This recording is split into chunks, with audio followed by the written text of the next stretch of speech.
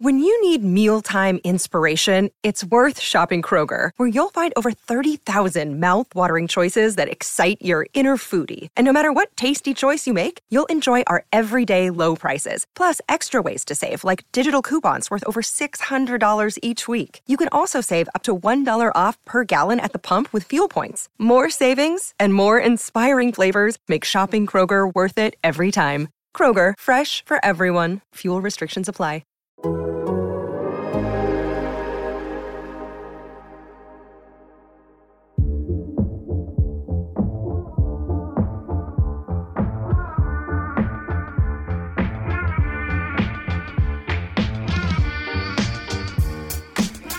Welcome to Allocation Disorder. I am Sam Stasical, joined as always by my friend and colleague, Paul Tenorio.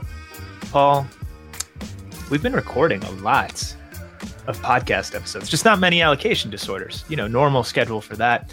But we do have an exciting announcement for everybody. We are dropping a narrative podcast series on the U.S. men's national team called From Cuba to Qatar, Remaking the USMNT. On November 1st. It is in the can. It is done. We've talked to a lot of people about it. We're both excited about it. Paul, tell the people a little bit about what they can expect. Well, what we hope that this podcast does, in my opinion, is I think tells the story of this team that's going to Qatar in just a few weeks. And, in order to tell that story, we start from the very beginning, from kind of the history of the national team program, so that the people Big Bang. Who maybe aren't aware that this team was, started before missing the World Cup in 2018, that there's an actual history before that. So giving a little bit about that, but then talking about the makeup of this roster, the impact of Christian Pulisic, the way that the pathway has opened for these players, and to go through the journey that this team has gone through together, the games that they played that have played an important role, that have meant something to who this team is. And then, I think a big discussion over the course of 2 episodes about what we should expect from this team and what other people expect of them, and believe about them. And I think hopefully we paint a picture of this group that's going to be playing in the World Cup, that's going to have a lot of eyes on them. People who listen to this podcast who are diehard fans, but also sports fans who maybe just want to know about this team that they're going to watch for the first time in many, many years on November 21st. And so hopefully we have a good mix of kind of educating, but also, diving deep into this team and providing some details and some, first person experiences from guys like Tyler Adams and Walker Zimmerman and Weston McKennie, as well as insight from other players like DeMarcus Beasley and Clint Dempsey, who know a thing or two about World Cups and about the national team. We also spoke at length for the show with Greg Berhalter, who said some revealing things, Paul, that he hasn't said publicly before or elsewhere. So that I think will be somewhat, maybe not newsworthy, but certainly interesting for diehard USMNT fans or followers. So excited about that. But one of the things that I'm excited about for this show is kind of the blend of, the story of the program, the story of the team, but also some of the structural factors at play with where these guys ended up and how Christian Pulisic helped break down doors and break down barriers for players in Europe and accelerate that pathway and give Americans a bigger platform, and whether or not this is a golden generation and if that even means anything in the first place, and if Clint Dempsey might fight you if you dare to suggest that the 2022 team is better than some of the teams that he played on back in the day. Paul, just a quick aside on that regard. Like, I was out at Brooklyn Bridge Park the other day for the CBS Sports, I don't know what they were calling it, but the broadcast, the Fan Fest broadcast that they were doing from New York City for their Champions League shows. And Clint Dempsey was there, and a few of us got to talk to him. And we were talking with him and Charlie Davies and Maurice Edu at the same time. And somebody asked a question, is this the best 2022 team? Is this the best team in U.S. history, this 2022 team? And I think he was the third player to answer. And you could visibly see him boiling underneath the surface. He was twitching. He was ready to go. And you'll hear the answer on the podcast, but he thinks that idea is disrespectful, to say the least. And that's what I love about this podcast, because, I think you and I certainly, and others too who cover this team, have tried to temper some expectations around this team, or the belief of who they are or how good they are or what they should be today. And I think typically we get a lot of pushback when we do that. As is kind of the norm with our jobs and professions, that like we are shills and we don't ask the hard questions, and we don't understand how good these players are. And we are propagandists. It is right. Yes. Greg Berhalter is ruining these amazing players, and whatever. And so what I think is interesting about this was like when you do just throw these questions out there to people like Dempsey and Beasley and others, you start to get a picture of kind of what people in that world think about the team as well. And Dempsey talks about it, Beasley talks about it, everyone, Greg Berhalter talks about it. Everyone is peaking a little bit towards 2026 because this team should be peaking in 2026 . And I think, the nice one there, by the way. Thank you. Yeah, I was muted, but I just wanted to, I wanted to register my approval. The rare moments on this podcast where I turn a phrase correctly, and that was one of them. I just think that like it provided some real perspective into kind of how we should be talking about this team, or how the experts think we should be talking about this team because of their youth, and how that plays a role, why that plays a role, where it can be good for this team, where it'll be bad for this team. So, I think it provides just a really well-rounded picture from those voices. Yeah, absolutely. I would agree with that. And, also from our voices too, which you guys get to hear on this show every week. Paul, anything else you want to say about the podcast? It's available November 1st. Like we said, it's on the Athletic Soccer Show feed, available anywhere you download your podcasts, your favorite platform, but on the Athletic Soccer Show feed. It's 5 episodes. They will all come out at the same time, so you can binge this bad boy right away. You can listen to us at 2x speed, and we can sound like Alvin and the Chipmunks. It'll be fun. So yeah, those are kind of the particulars. I'm sure we'll talk a little bit more about it as we go and reference it as we build up to Qatar. But yeah, anything else you want to say before we move on? Did you have a favorite episode of the 5? Ooh, I think the 3rd. And the 3rd is the one that really details the story of the team from when Berhalter took over to when they qualified in March. So those, 3+ years? There was just like a lot of new stuff in there, some really good stories. Tyler Adams gave some incredible interviews. Berhalter gave some incredible quotes. Tyler Adams doesn't love playing right back. Minor spoiler. You'll hear about that in the show. So I think that was my favorite. What about you? Yeah, I mean, I think so. I mean, look, it was us reliving the moments that we've covered over the last few years and that we've lived. Like, it's been a very big part of our lives for the last few years. And so to kind of go back through our notes and our interviews and to go remember those moments with the people who were living them on the field that we were writing about, and trying to gain a bit more insight into what was going on at halftime of some of those games or after some of those games, the conversations. I thought it was, that to me stood out as just cool, cool for us, who already spent a ton of time around. It was cool to reminisce with some of the players, honestly, about like what certain environments were like and what they thought of it. So that was a cool part of it, and you'll hear all of it and more in the series. So please download it. It would mean a lot to us. Share it, review it. I guess, I don't know. Subscribe to the Athletic Soccer Show. We literally never ask you guys to do any of these things. Just do this one time for us, because we put a lot of blood, sweat, and tears into this thing. So would massively appreciate your support, your continued support, and we massively appreciate what you give us already. Paul, I do want to do some show though, and there's a lot to talk about. Let's do some show. Let's do some show. So we just put out a story about MLS and Apple TV and how that deal is coming together ahead of the start of it next year. We're going to talk about that. We're also going to talk about potential changes, massive changes coming to the MLS playoffs next year, possibly. There's some coaching news going on around the league. And oh, by the way, the conference finals are this weekend too. So a ton to discuss. Let's start with the most immediate thing, the thing that's on the top of our minds, which is this story that we put out with Pablo Maurer about MLS and Apple TV and how this landmark, groundbreaking new agreement between the league and the tech giant is coming together. Paul, what are the main takeaways for the people? Well, I think the sexiest part of the story is going to be the on-air talent stuff, right?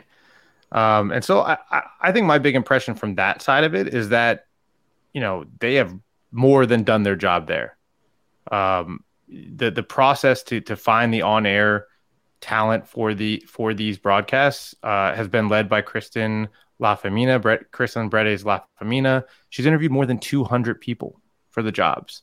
It's a lot of people. It's a lot of people. So they're looking for the right voices. No stone unturned. And they're going after big names. But I think on the flip side of that, the stuff behind the scenes it feels a little bit different. It feels like there's a lot of work left to do, and not that they're not pouring everything that they can into it, resources and people and time trying to get it all done, but that they just simply don't have enough time from the people we spoke to who have extensive experience in broadcasting, that there's just not a lot of time to do all the things they want to do by the beginning of the season. Not that it's going to be in a bad shape or that we might even see it on the broadcast. There's always, working in TV, there's always stuff going on behind the scenes that, people watching the show have no idea. Apple has done a fictional TV show about just that idea, right? But I think it just shows that this is a really, really, really ambitious project by Major League Soccer. They're putting a lot of money and a lot of time into blowing this out, and I'm just very interested to see what it looks like in those early weeks when you're trying to make your first impression. Yeah, no, it'll be huge in those early weeks, and it's going to be a bumpy ride to get there. And we talked about some of this, Paul, when the deal was announced in June. It was only 4 months ago. It feels like a lifetime ago, but it was only 4 months ago. Just kind of the short runway that they had to build this out. They're producing every single game, which means that they're essentially building out a new network, MLS is, from scratch. They still don't have an executive producer. That's the person who's going to be in charge of all of this. They still don't have one of those hired. They have some producers hired, including one that, has a lot of experience and is super well respected, a guy named Oscar Sanchez, who's coming from CONCACAF. But they don't have, the leader yet. And that just kind of goes to show you the difficult timeline that this is, and how it's made more difficult by the fact that they don't have all of the pieces in place yet. And I'm not even talking about on-air talent. So that behind the scenes stuff is going to be massive. I think for fans, for people interested in buying this product, there's some interesting kind of wrinkles here. A lot of games are going to be available for free. 40% of games are going to be in front of the Apple TV paywall. So basically how this will work, for those of you who are unfamiliar with Apple TV, just think of it like a homepage on a website or something. And let me just say, before you get into these details, Sam, this is one of the biggest lifts that MLS is going to have. Yeah. Is for people to understand what Apple TV is, and the fact that not every single MLS game is going to be behind a paywall. And we saw a similar lift happen when Aaron Judge was chasing the AL home run record. And I think it was like the mayor of New York or somebody came out and was like, people shouldn't have to pay. Eric Adams or somebody else, maybe it was a senator, came out and said, it is incredible that Yankees fans have to pay for a subscription service to see this game. And then had to issue another statement to be like, oh, we just learned that it's actually not behind a subscription service, but you have to have a device that has Apple TV. Well, almost any device you have that has the internet has Apple TV. Yeah. You can go to a website and you can have Apple TV. And the game that Judge was playing in was available for free if you just typed in the Apple TV website or went to an app on your computer or on your smart TV or your phone or whatever. And that's what we're talking about with where these games are going to be for free. You can go to Apple TV, which, like you said, is basically like a website. It's like a browser in a way of these different apps, of which MLS will be one of them. And if you can get to this Apple TV homepage hub, 40% of MLS games next season, approximately 40%, are going to be more for free. They're going to be there for free. And then if you pay a subscription to Apple TV Plus, you will get some games behind that paywall. And beyond that, if you pay to subscribe to the MLS service, you will get every MLS game that is played next year. And that's significant in a lot of ways, right? It's not going to be that you have to pay for the MLS specific service to watch MLS, which I think is important for the league. But, it's going to be important for people to understand that they can get these games at Apple TV. It's not well known enough yet for that to be Yeah, kind of and just there's going to have to understood. be a big messaging lift in that regard, to your point. So there's going to be plenty of games available for free. Basically, what it shakes out to is, there's 14 games in a match window. So a Saturday, say, there will be 14 games. That's 28 teams. There will be 29 in the league next year. 6 of them would be available for free every week. That's what the numbers shake out to. So that's a pretty hefty percentage. I do wonder, Paul, with that many games available for free, how many subscriptions they'll be able to sell. But I think year one, the mission sort of seems to be, let's get people familiar with this product, familiar with getting going on Apple TV and watching MLS here. And then maybe we can sell in the future once it's a little bit more established. Yeah, I mean, look, when you work for a subscription service, I mean, you've got to build an audience over time. Sometimes it's 50% off deal. Sometimes it's, I'm not speaking from experience or anything, but it's like $1 off, $1 per month. A massive Black Friday promotion, perhaps. Friday promotions, whatever it takes to get people in the door. Coupon code allocation disorder. Yeah, whatever it might be, there are ways to do it. I think that, this will be an interesting part of it, is that you're going to get the diehards, except for that the diehards are already taken care of. Because if you have a season ticket package, many of them, you will get access to the app. You'll get free subscription per season ticket package. Right. So the people who want to tune in to watch their team, they're going to be taken care of. So now it's reaching that type of fan that we talk about on this show all the time. The fan who, can you make them care enough that they want to tune in to, whatever game is there. And so far MLS hasn't been able to accomplish that. And so I'm intrigued, and we didn't go as deep into this, but we obviously have this in the article, that there is going to be a huge focus on content creation, on creating, feature stories, and every team is going to have its own channel, and they're going to try to create content that lives in this subscription service. And I think that is going to play a crucial role. And you've got to do something beyond just games that entices people to buy the subscription. And I think that, in the first couple years is going to play a really, really big role in the success of how many people you start to pull in. Like, can you do a Drive to Survive? Yeah. Can you do something like that compels people to want to watch, like an average sports fan to want to watch, a soccer fan to want to watch? I wouldn't characterize it as you need to do things that compel people to buy subscriptions. You need to make more MLS fans. And if you make more MLS fans, then you'll get more people buying subscriptions. So a Drive to Survive, for instance, put that in front of the paywall. Right. Create more fans and then bring them in, and then they'll be like, oh, I want to watch this game. Let me buy this subscription package. So I think we're gonna see stuff like that. And this is like the Apple's sort of a double-edged sword isn't the right word, but there are trade-offs. Apple TV does not have a ton of subscribers. It doesn't have a ton of mainstream understanding. We just talked about that. And, in terms of overall potential audience of American sports fans, those people are much more interested in flicking on ESPN to watch a game, or much more used to doing that, than flipping on Apple TV. And that's a hurdle that MLS is going to have to clear. And I think at the beginning of this project, it will mean lower viewership numbers than even the low viewership numbers we've seen for national TV games and local TV games in the past. But having said that, this is a long-term play. It's a 10-year deal. And by the end of this 10-year agreement, 2032 is the final year of the deal. Well, the way we consume and watch sports will probably be a lot different than it is right now. And if that's the case, if people are more used to tuning into Apple TV, and MLS fans, as we know, skew younger and more tech savvy than other leagues, then maybe this is a product that can really grow. And the big takeaway for me, Paul, this was a gamble worth taking. Lyle is shaking his head in agreement, but MLS, they didn't really have the offers from linear partners. They didn't have the money from linear partners for a new deal. Apple came in and sort of saved the day in that regard. It's still not a ton of money when you project it out over 10 years, especially with what rights fees might look like in 2030 or whatever. But it's a gamble worth taking because nothing else you've tried has worked. So why not partner with a brand that is super innovative, super creative, super successful in Apple, and one that has a lot of marketing power and reach and just knows how to do things well. Yeah, that's key to me.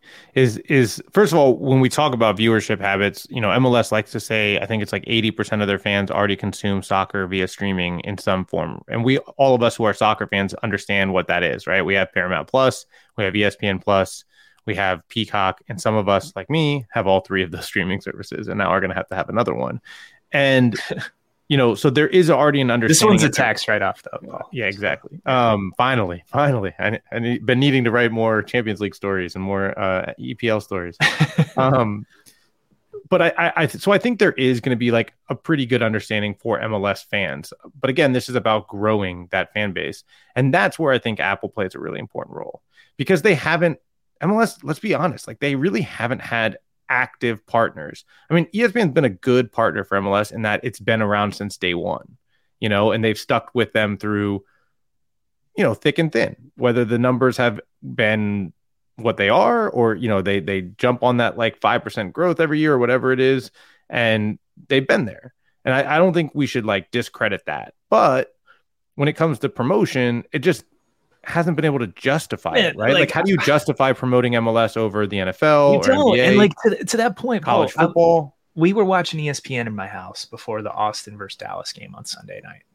We flipped the channel to ESPN, right? Like a few minutes before, we were watching the Sunday night pregame show or whatever for football. And it's Sports Center. It's three guys on the desk. They're talking about whatever happened in the NFL earlier that day. And 8:00 hits. And instead of, teeing up, hey, we've got this exciting MLS playoff game coming up in Austin on ESPN, the channel that you're currently watching, it's, we're moving to ESPN2. Come move over with us. We're talking more Aaron Rodgers. And like, then it's just like, boom, MLS broadcast. And my wife, who works in TV, like just started, like, she kind of laughed like sadly and was like, Sam, you see how they do you, man? Like, did you see what just happened? And I was like, what do you mean me? I don't work for MLS. But you get the point. And like the promotion hasn't been there. Apple, they have a lot of different channels. Apparently they're going to be promoting things at like Best Buy and slapping MLS billboards up all over the place and places like that. It's going to pop up on your phone. It's going to be an app that gets it's going to be in front of your face, whether you want it or not. They're going to be selling this, right? Like, and Apple has come out and said it, right? We are in this together to try to grow the league. So what that looks like matters. It really matters. Yeah. And if Apple is what they're saying they're going to be, that's what MLS is betting on too. That maybe it's not going to be MLS, which has kind of failed to grow the audience through its more traditional deals over the last decade in the way that they hoped. That maybe Apple is what pushes them into that next cycle of growth. And I think it's possible. I think it'll take a little bit more time because, like you said, I think the overall viewership habits are going to take longer to transition fully. But I do think that Apple has enough power globally to like truly, if they want to truly, push MLS. And I mean, there are like three companies in the world that can say that, right? It's like Apple, Amazon, and Google. And like, that's it, So if anyone could do it, it's them. It's a tall task though. And a lot of other things have to happen. Man, I'm trying to think. We put so much in this story, man. Is there anything else what else do we need to mention here? All commentators, the plan is for them to have them on site at matches, which I think is a really good thing. The studio show will likely be based in New York City at the former studios at the studios that used to house 106 in Park, which is just kind of a funny fact. Here's hoping Andrew Wiebe is the heir apparent to 106 in Park. I think that would be that would make me laugh every time I tune in. Love you, Andrew. Anything else we're missing? No, I mean, I think a couple things. Expect to see a lot of Apple on these broadcasts too. It goes both ways, right? I think they're going to integrate Apple into these broadcasts. I think expect to see kind of innovative approaches to things. I think MLS is back. Was a little bit of a test run in some of the things we saw there. The digital MLS is back. Expect a lot of 9 a.m. kickoffs, guys. Yeah, no, I don't know about that, but a lot of digital signboards, digital ads, on-field things. You'll see some integration that we saw, I'm sure, with the Apple MLB broadcast. Maybe some. I think the thing that stood out from that, there were like some live gambling lines and things like that popped up on screen. They're willing to try new things, and I think that's a good thing ultimately. Yeah, it's going to rub some people the wrong way. Not all of it's going to work, but they're going to try new stuff. And to me, Paul, that's one of my favorite and sometimes least favorite things about MLS is that the league can be a laboratory for new things that are sort of unusual in the world of soccer or the world of sports. And I think we're going to see some of that in the broadcast. I love it for an area like broadcast. It's low stakes. It's not affecting the actual on-field product. Like, try some new stuff out. Absolutely. Have fun with it. See what sticks, see what doesn't.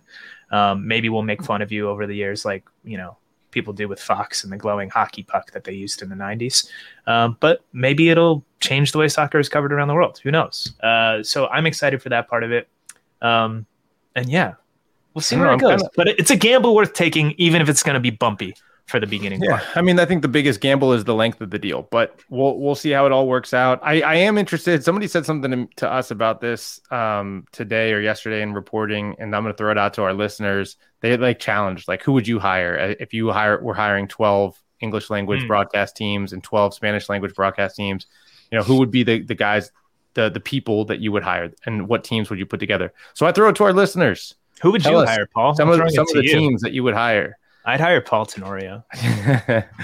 I don't know, man. I'll say the first name that comes to mind is just kind of one of the first people I'd call to make sure I locked up is our good friend Brian Dunseth. I think he does a really, really good job on broadcast, being both conversational and fun and also informative. And I think he's shown in his stints with ESPN that he can pop onto games that aren't RSL games and do an equally good job.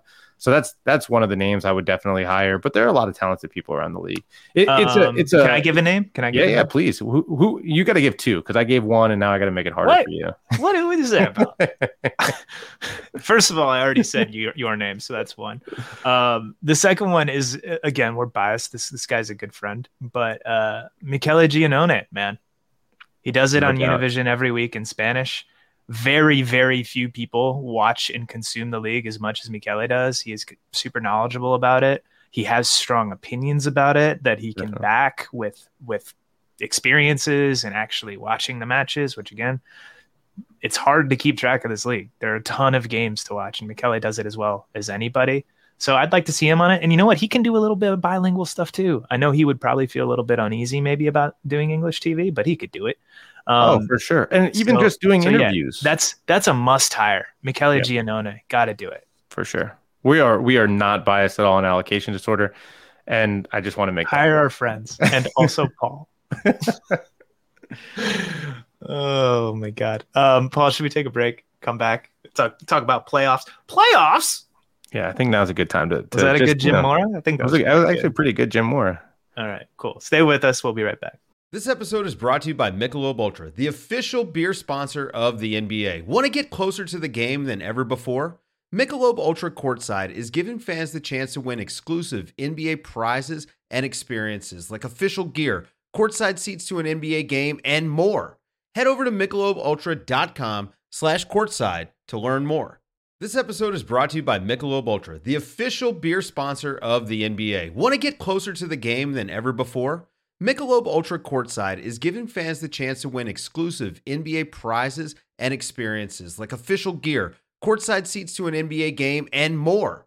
Head over to MichelobUltra.com/courtside to learn more. Welcome back to Allocation Disorder, the world's foremost soccer TV media rights podcast. Also Soccer Labor Law, foremost podcast. We haven't talked about that in quite some time. Hopefully we won't talk about it again, ever. Soccer epidemiologist podcast. Big on that for a while. Gosh. Do you remember that portion of our life? I prefer CBA negotiations and COVID. CBA/CDC. The dream. Yeah, that was it. That's what we signed up for. I just remember being on whatever website for Florida COVID statistics that I believe later turned out was being horribly manipulated by the governor down there. That's correct. I don't know. I don't really want to go down that road. I can't quite remember the story, so I shouldn't do that. But whatever. Here we are. Paul, we as part of our reporting for this Apple TV story, we got our hands on a presentation that the league had sent out to clubs. And part of that presentation tipped us off to a fun little detail. The league looks like they're going to be increasing the size of the playoffs significantly. And by size, I mean the total number of games. Currently, there are 13 matches in the MLS postseason, 7 teams from each conference, all single elimination through to the final. That's going to uptick to 30, it looks like, next year. They're at least discussing that change. They're strongly considering it. And the format could change with it, potentially to a World Cup style tournament. 4 groups of 4 teams, top 2 from each advance, to an 8-team single elimination knockout round. That's one format being discussed. There are some other possibilities there. But Paul, this is on the one hand a bombshell, on the other hand par for the course. It's been 3 years. It's time to massively change the MLS playoffs. What do you think of this?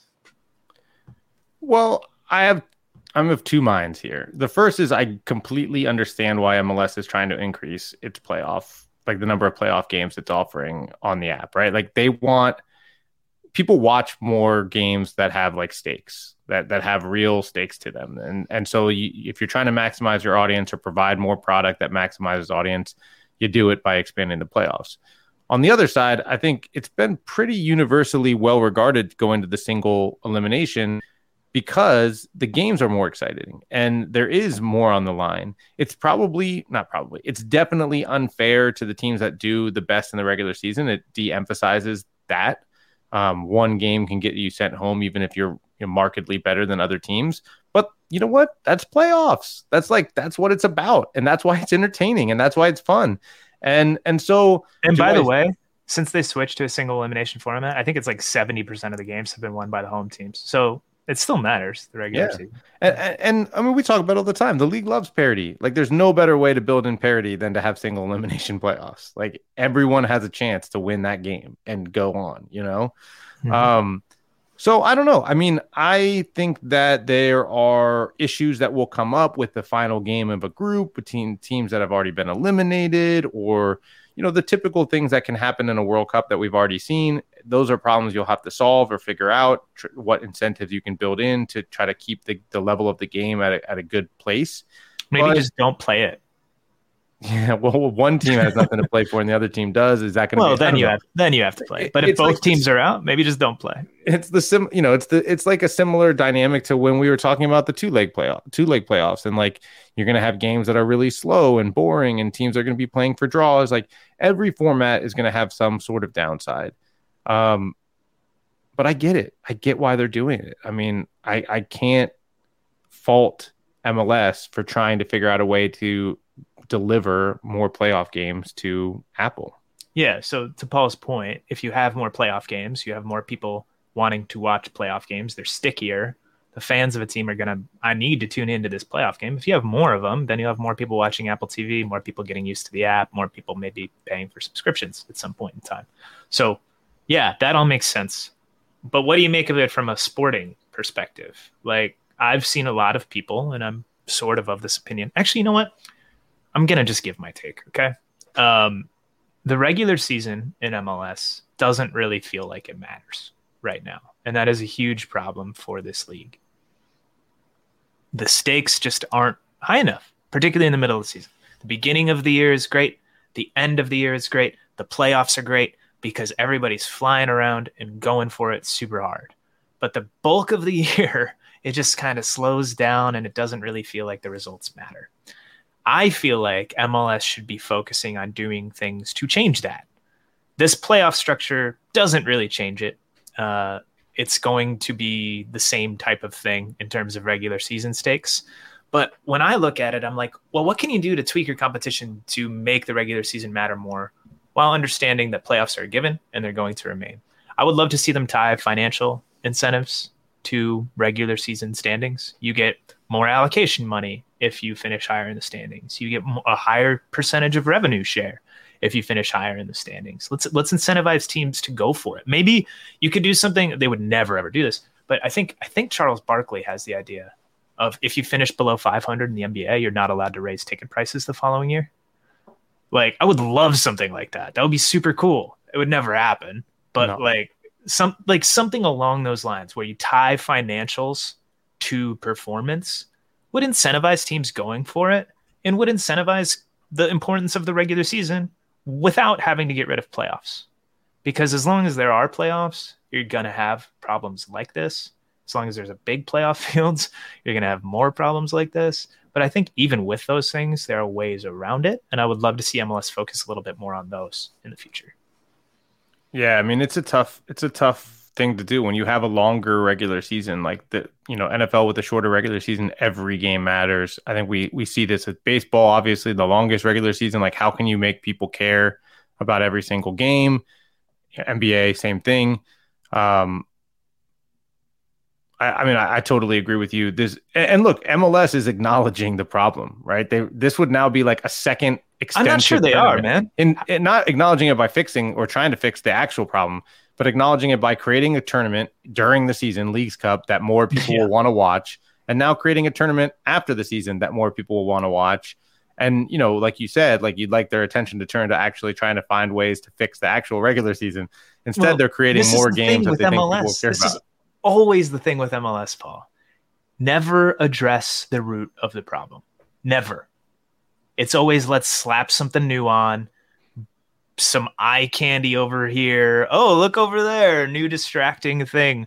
Do we need to worry about increasing audience to our TV? No, let's not worry about that as much. Let's just do more expansion. And we're going to grow the league that way. Do we need to worry about raising the level of our product? No, let's just do something weird with a designated player rule.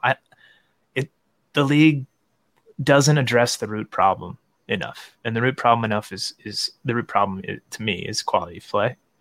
And there's a lot of things that could be done to change that, but that's sort of the whole point of the show. You guys have heard me a few times on those, and I did want to note, because for us it's kind of weird it's when we hear group stage, especially this year, you think, oh, World Cup, like this is a World Cup format.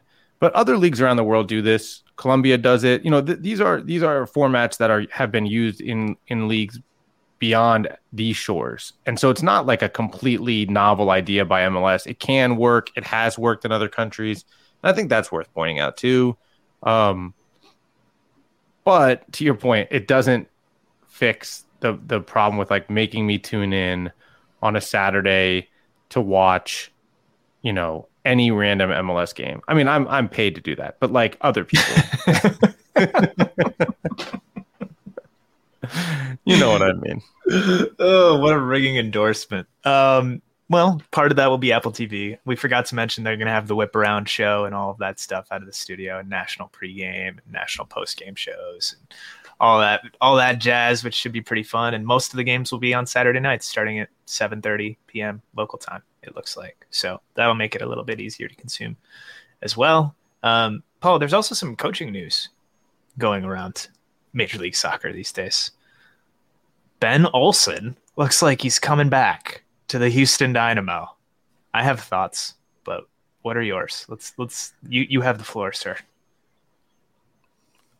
I think that anyone who has worked around Ben Olsen, I don't want to say anyone, a lot of people who have worked around Ben Olsen like Ben Olsen. He is a genuine person, honest, forthright, and I appreciate that about him.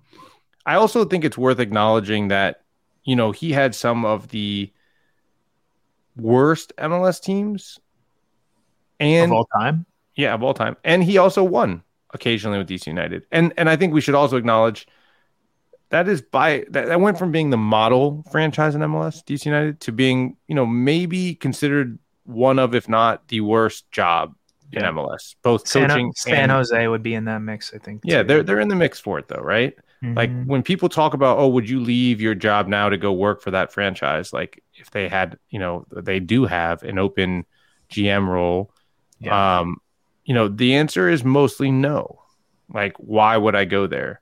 So I do think you have to think about his track record in context there. But it doesn't get me excited for Houston. No, not even a little bit. It doesn't signal kind of the sort of change that Houston was projecting when the new ownership came in, the new front office came in, Hector Herrera was signed. It just says more of the same, Paul. It says more of the same. That's what it says. How is that anything less than incredibly disappointing? And I like, and I think you said this in kind of private conversations, but if you want Ben Olsen's experience in MLS, like why not offer, an assistant coaching role, bring him into the club in a way that can help somebody kind of get used to the league and to be that voice. And maybe you go outside the league, you go into Mexico to find the next coach, but Ben's the guy who kind of anchors the knowledge of MLS and helps that person adapt. Yeah.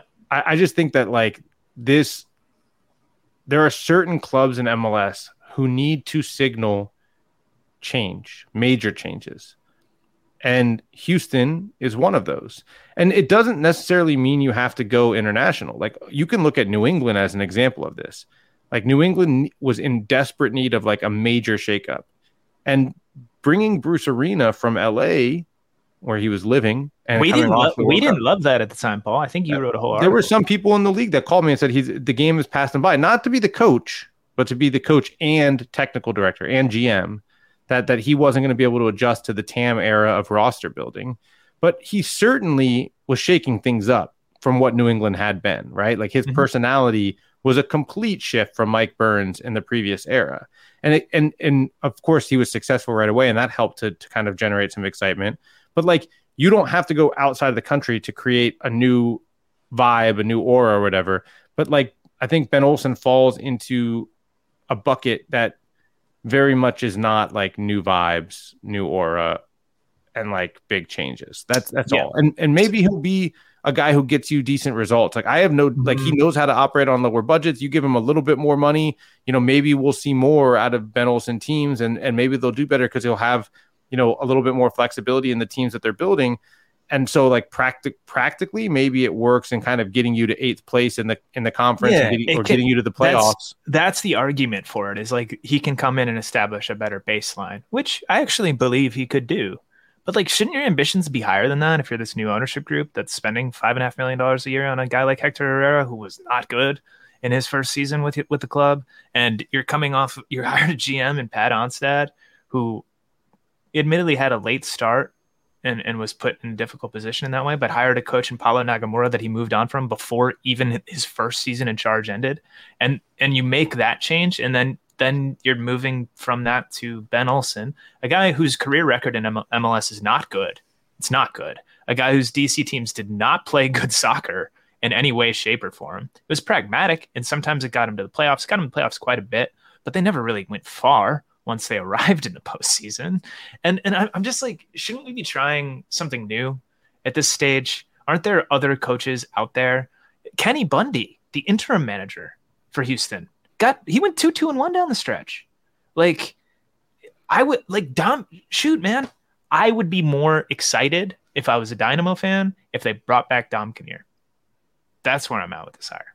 Yeah. Like, I mean, again, and I get why they're not doing that, but like that, like I don't. The Dom Kinnear thing confuses me. Like in so many other soccer countries, like the oldest coaches who have won multiple titles are the guys who kind of never leave and keep getting hired. And like Dom Kinnear is like just. No, I get why Onstad isn't doing that for Houston. Right. Just from like, you can't get the band back together completely, that sort of thing. I think it would have been smarter to hire him last year than what they ended up doing. Yeah. So I don't know. This is a difficult spot for Pat Onstad because he's already hired and fired a head coach. It feels safe, right? That's what it is. It feels safe. It doesn't feel safe. It feels like we're aiming to be a playoff team and we're okay with a coach who we think will get us to the playoffs and let us build from there. That's the bet here, right? Okay. I guess we'll see. Do you have a lot of faith in that? Do you have a lot of faith that he'll get them to the playoffs? I mean, I think there's a lot of questions that need to be answered beyond just the coach. Yes, I would agree with that. I would say with this roster, the 2022 Houston Dynamo, if Ben Olsen is coaching them, are they making the playoffs? I don't think so. With this roster and Jose Mourinho coaching this team, are they making the playoffs? I don't know. I prefer not to say. I'll be in big trouble. Oh my God. Speaking of coaching changes, Paul, there's some news out of Montreal reported by Tom Bogert. Wilfried Nancy, apparently a target for the Columbus Crew. I guess we can go ahead and say that is the case. Tom is a good reporter and his sources are correct. Nancy, of course, coming off of a big season for Montreal. finished with the second most points in the league behind LAFC and the Philadelphia Union, lost to NYCFC in the conference semifinals, but really got a ton of mileage out of that team. They played good soccer. It was fun to watch. And we'll see. Montreal has an option on his deal that was automatically triggered, from what Tom said, by them making the playoffs. So he is under contract up there, but one to watch in terms of how that's going to play out. It just reinforces my belief that like sports is such a volatile industry, and Montreal is such a volatile club. Sure, and so much depends on who your owner is, and what and how volatile they are. If Nancy leaves, they would be onto their 9th full-time head coach since 2012 when they entered MLS, which is the most of any MLS team in that span. So, yeah, and those coaches include Jesse Marsh. And a guy who just finished 0.1% off the MLS Coach of the Year ballot in May. Who should have won Coach of the Year. Won Coach of the Year. Well, it doesn't include him yet. He is still their coach. So yeah, but yeah, if it happens, then it would be the 8th departure. So it also includes a guy that was nicknamed the Swiss Volcano, Marco Schallibaum. May we never forget. Yeah. It also provided, one of the great coaching gifs in MLS history of Frank Lopez's hip thrust towards the officials during CONCACAF Championship. Didn't he wave a sweater over his head? He took it off, and I believe that there is now I think there's a new hip thrust from Frank when he was the interim manager last year. So I actually created a side by side GIF of wow. I didn't know your GIF game was that strong, Paul. Yeah, it's not usually. I'm not among the motivated, but I am among the 83% of MLS fans who watch soccer via streaming. So I'm more technologically capable than people give me credit for. You could call yourself a digital native, I think, my man. Yeah, I think so. I'm a professional podcaster. Oh my God. I feel like I had one more thing to say, but who cares? Stay with us, Paul. Let's actually talk about soccer games in the next segment. What do you say? We hate that on this show, but sure. Okay, stay with us. Allocation disorder. Hey, it's Kaylee Cuoco for Priceline. Ready to go to your happy place for a happy price? Well, why didn't you say so? Just download the Priceline app right now and save up to 60% on hotels. So whether it's Cousin Kevin's Kazoo Concert in Kansas City, go Kevin, or Becky's Bachelorette Bash in Bermuda, you never have to miss a trip ever again. So download the Priceline app today. Your savings are waiting. Go to your happy place for a happy price. Go to your happy price, Priceline. Welcome back to Allocation Disorder. Paul, let's solve a mystery. This is a mystery that you created in your own head or via your Twitter replies. Listen, anonymous accounts were saying that it may have happened, so I had to believe them. It was worthy of investigation, certainly. For those of you who don't know, and I can't imagine why you wouldn't, we are, of course, referring to the uncertainty around who Chicho Arango made out with in the stands after he scored his goal in stoppage time to win El Tráfico and advance. I don't know. I felt pretty certain about it as it was happening. So I put something on Twitter that he ran into this, like this game is totally insane. This guy just scored and he ran into the stands and made out with someone who appeared to be his partner. And then 3 people immediately responded with, "That's his mom." And I was like, what? And so I was like, apparently it may have been his mom. I don't know what's going on. It's not his mom, but I was taken for quite the ride on Thursday night last week. It was his wife, which was a much more reasonable expectation of somebody you'd run into the stands and make out with. Yeah, it was like there may have been some tongue in there. It would have been super weird if it was his mom.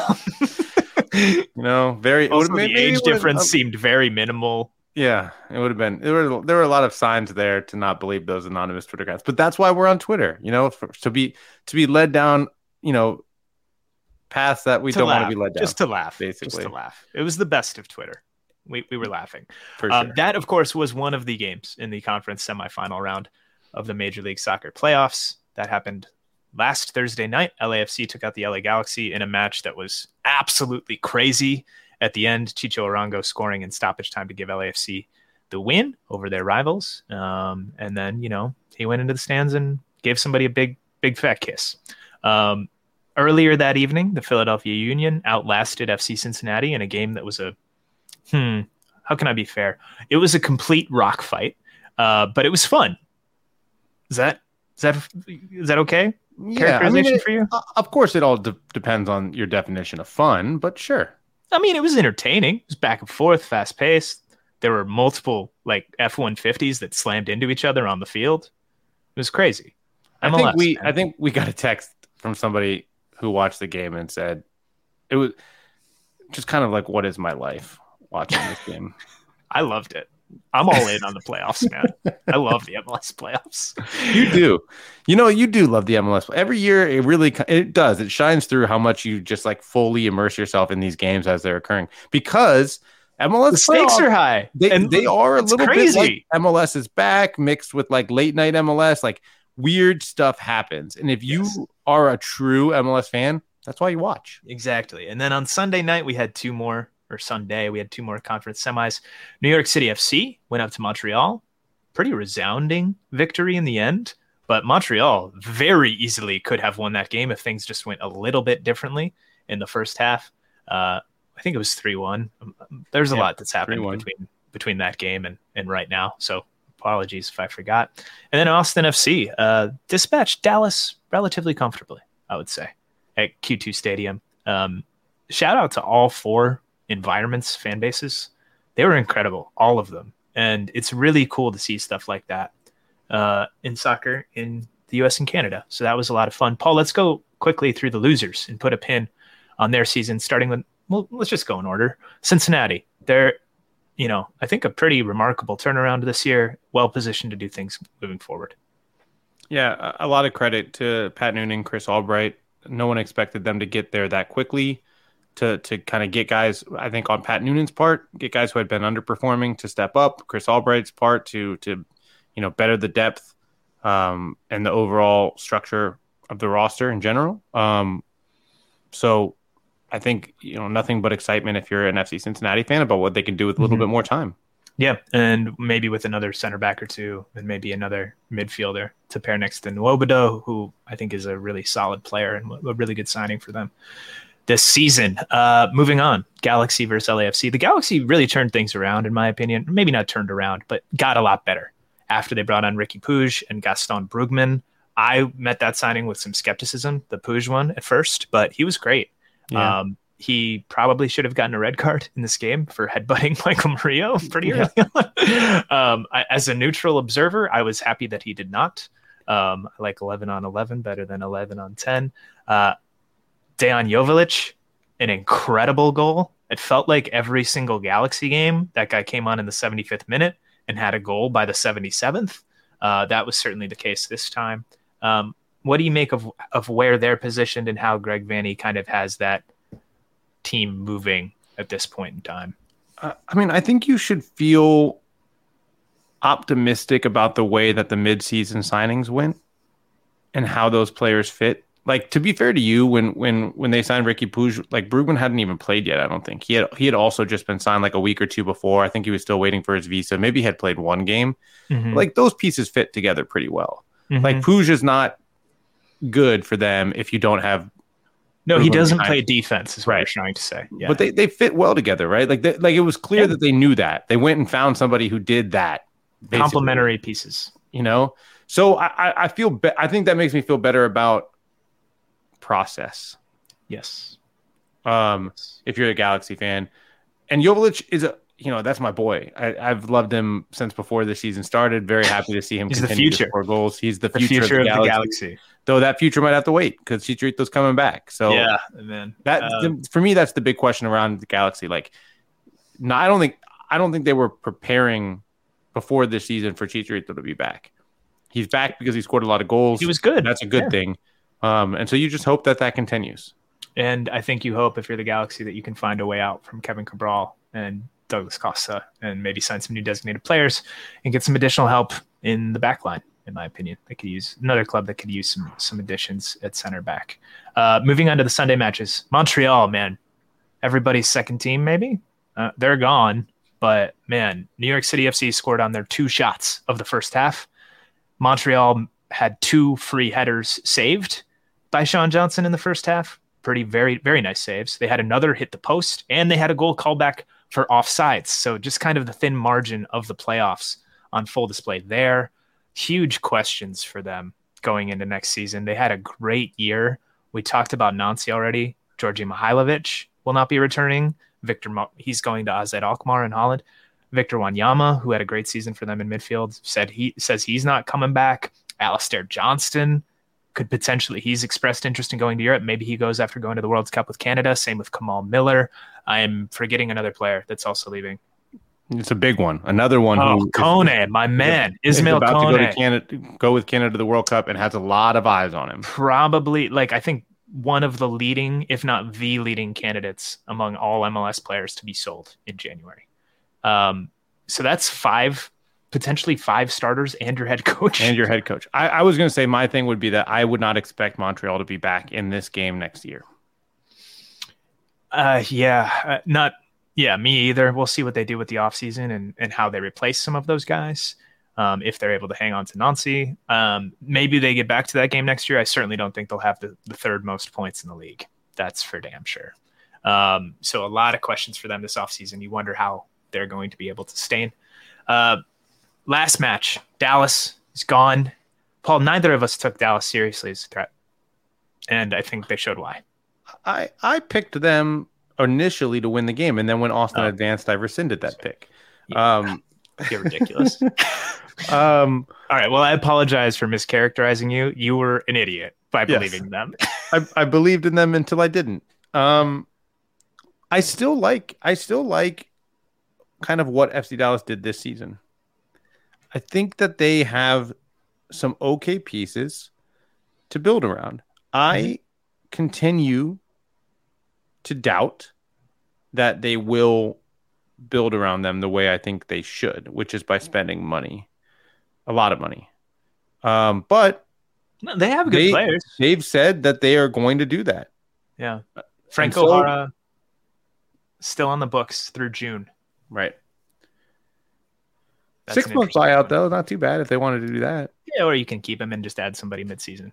So I still have questions. I watched that game, and I was getting bad flashbacks to the U.S.-Japan game in regards to Jesus Ferreira's performance and how it affected team shape and all of that stuff. Dropping so deep, unable to get involved in midfields, not providing a threat over the top or a body that could serve as a target, an outlet. So that wasn't great. But I do like, to your point, a lot of the things that Nico Estevez did in his first year, finishing third in the West, is something to be proud of. And I think they can build on it. Good young core, a lot of good players there. Some decent depth as well through their academy. So we'll see where it goes. Let's look ahead now, Paul, to the conference finals. We have Philadelphia and New York City FC in a rematch of the 2021 conference final, which New York City FC won at Philly, who were, I think, down 200 to 300 players from COVID. That's kind of a grudge match. That's the late match. And then the early match is LAFC and Austin at Bank of California Stadium. Last time these two teams played, Austin beat the hell out of LAFC 4-1. That one was in Texas, though.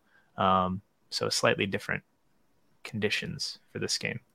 Any big thoughts on these matches? Well, I think the first one is going to be fun. I think it's going to be attacking oriented. I think, I think you see LAFC playing in the comfort of home against a team that just likes to attack. I also want to shout out the blue collar workers.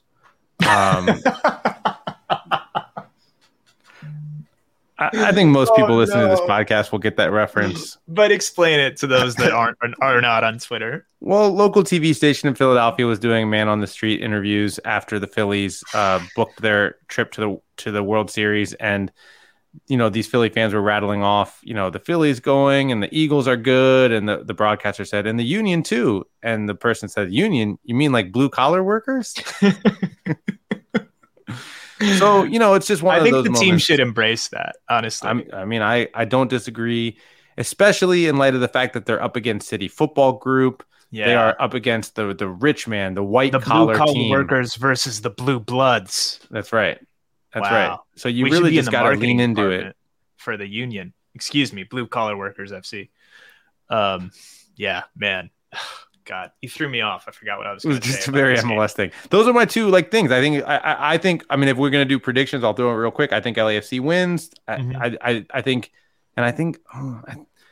we said it a couple weeks ago when NYCFC had their first performance in the playoffs, that if they start playing this kind of soccer, that they are the team to beat, and they're playing that soccer. So I'm going to pick NYCFC to beat the blue collar workers. No respect for the blue collar workers. You call me bougie all the time. You call me bougie all the time, so it fits that I would just poo-poo the blue collar workers. Yeah, you pooped on them. That's right. What's your takeaway? Let me get your thoughts on the 2:00 game first. So Austin Central and LAFC. Austin have had a really good season. I think that really good season has been driven mainly by two people. Sebastian Driussi, of course, absolute star, a huge difference maker in attack, and Brad Stuver, who we've seen in these playoffs come up huge in both of their matches. RSL, the shootout, incredible, and then making a big save against Dallas to keep his team ahead as well. I don't think the rest of their team is at the level of LAFC. I don't think they're particularly close, in fact, despite that 4-1 win that they had earlier this season. I think LAFC is better across the board. You look at the expected goal differential, Paul. Austin's was something like 18th in MLS this year. It's -4. So that presents to me some issues. I think LAFC playing at home with Buanga now firing and seemingly adjusted. Him, Vela, Chicho Arango up top. Gareth Bale, you don't need to dress, bro. Like, that's fine. Just keep on playing golf. Maybe just go to Qatar already. They don't need you. Midfield's good. I do like Austin's midfield. I'm a big fan of Danny Pereira, by the way. I really like what he brings. But I think LAFC is just going to have a little bit too much, and they'll be buoyed by the home crowd, and I think this is the year for them. So picking LAFC in that one. And then the Eastern Conference matchup, I'm gonna go opposite of you. I think the blue collar workers are gonna get it. I think they're gonna ugly this game up. I think NYCFC, they're playing really well right now. They've won 5 games in a row, outscored their opposition 12-3 in that span. So they're hitting. But I think Philly, this just feels like their moment, and like great tactical analysis there, Sam. But Bedoya is training fully again. I think that's huge for them that he's able to go in this match from an emotional standpoint. I think they know how to win games that are ugly, and I think they'll make this one ugly, and I think they'll be able to take it to NYCFC. And Paul, that was my predicted final at the start of the playoffs, LAFC versus Philadelphia. So I'm rocking with that. I think just the emotions of the moment are going to carry Philadelphia a long way in that match. They're going to they're out for revenge in that one, and I think they'll get it. If they get the win, it'll be the longest single season home winning streak. It'll tie the longest single season home winning streak in MLS history. It would be 11 straight games, the Galaxy of 2011. And that ended with a conference final win over Real Salt Lake, that Galaxy. They actually went on to win MLS Cup at home that year too. I think it was technically considered a neutral site, but it was at their home stadium. So really, you need 2 more. Well, Philly wouldn't even they'd have to wait till next year. Are we going to call it an 11? Well, no. If Austin wins, they could play at home again. Oh, that's true. Yeah. So don't write off Austin, Paul. Anthony Precourt's going to print this podcast out and laminate it. I hope so. Allocation Disorder, brought to you by Laminators, Inc. Thanks for listening.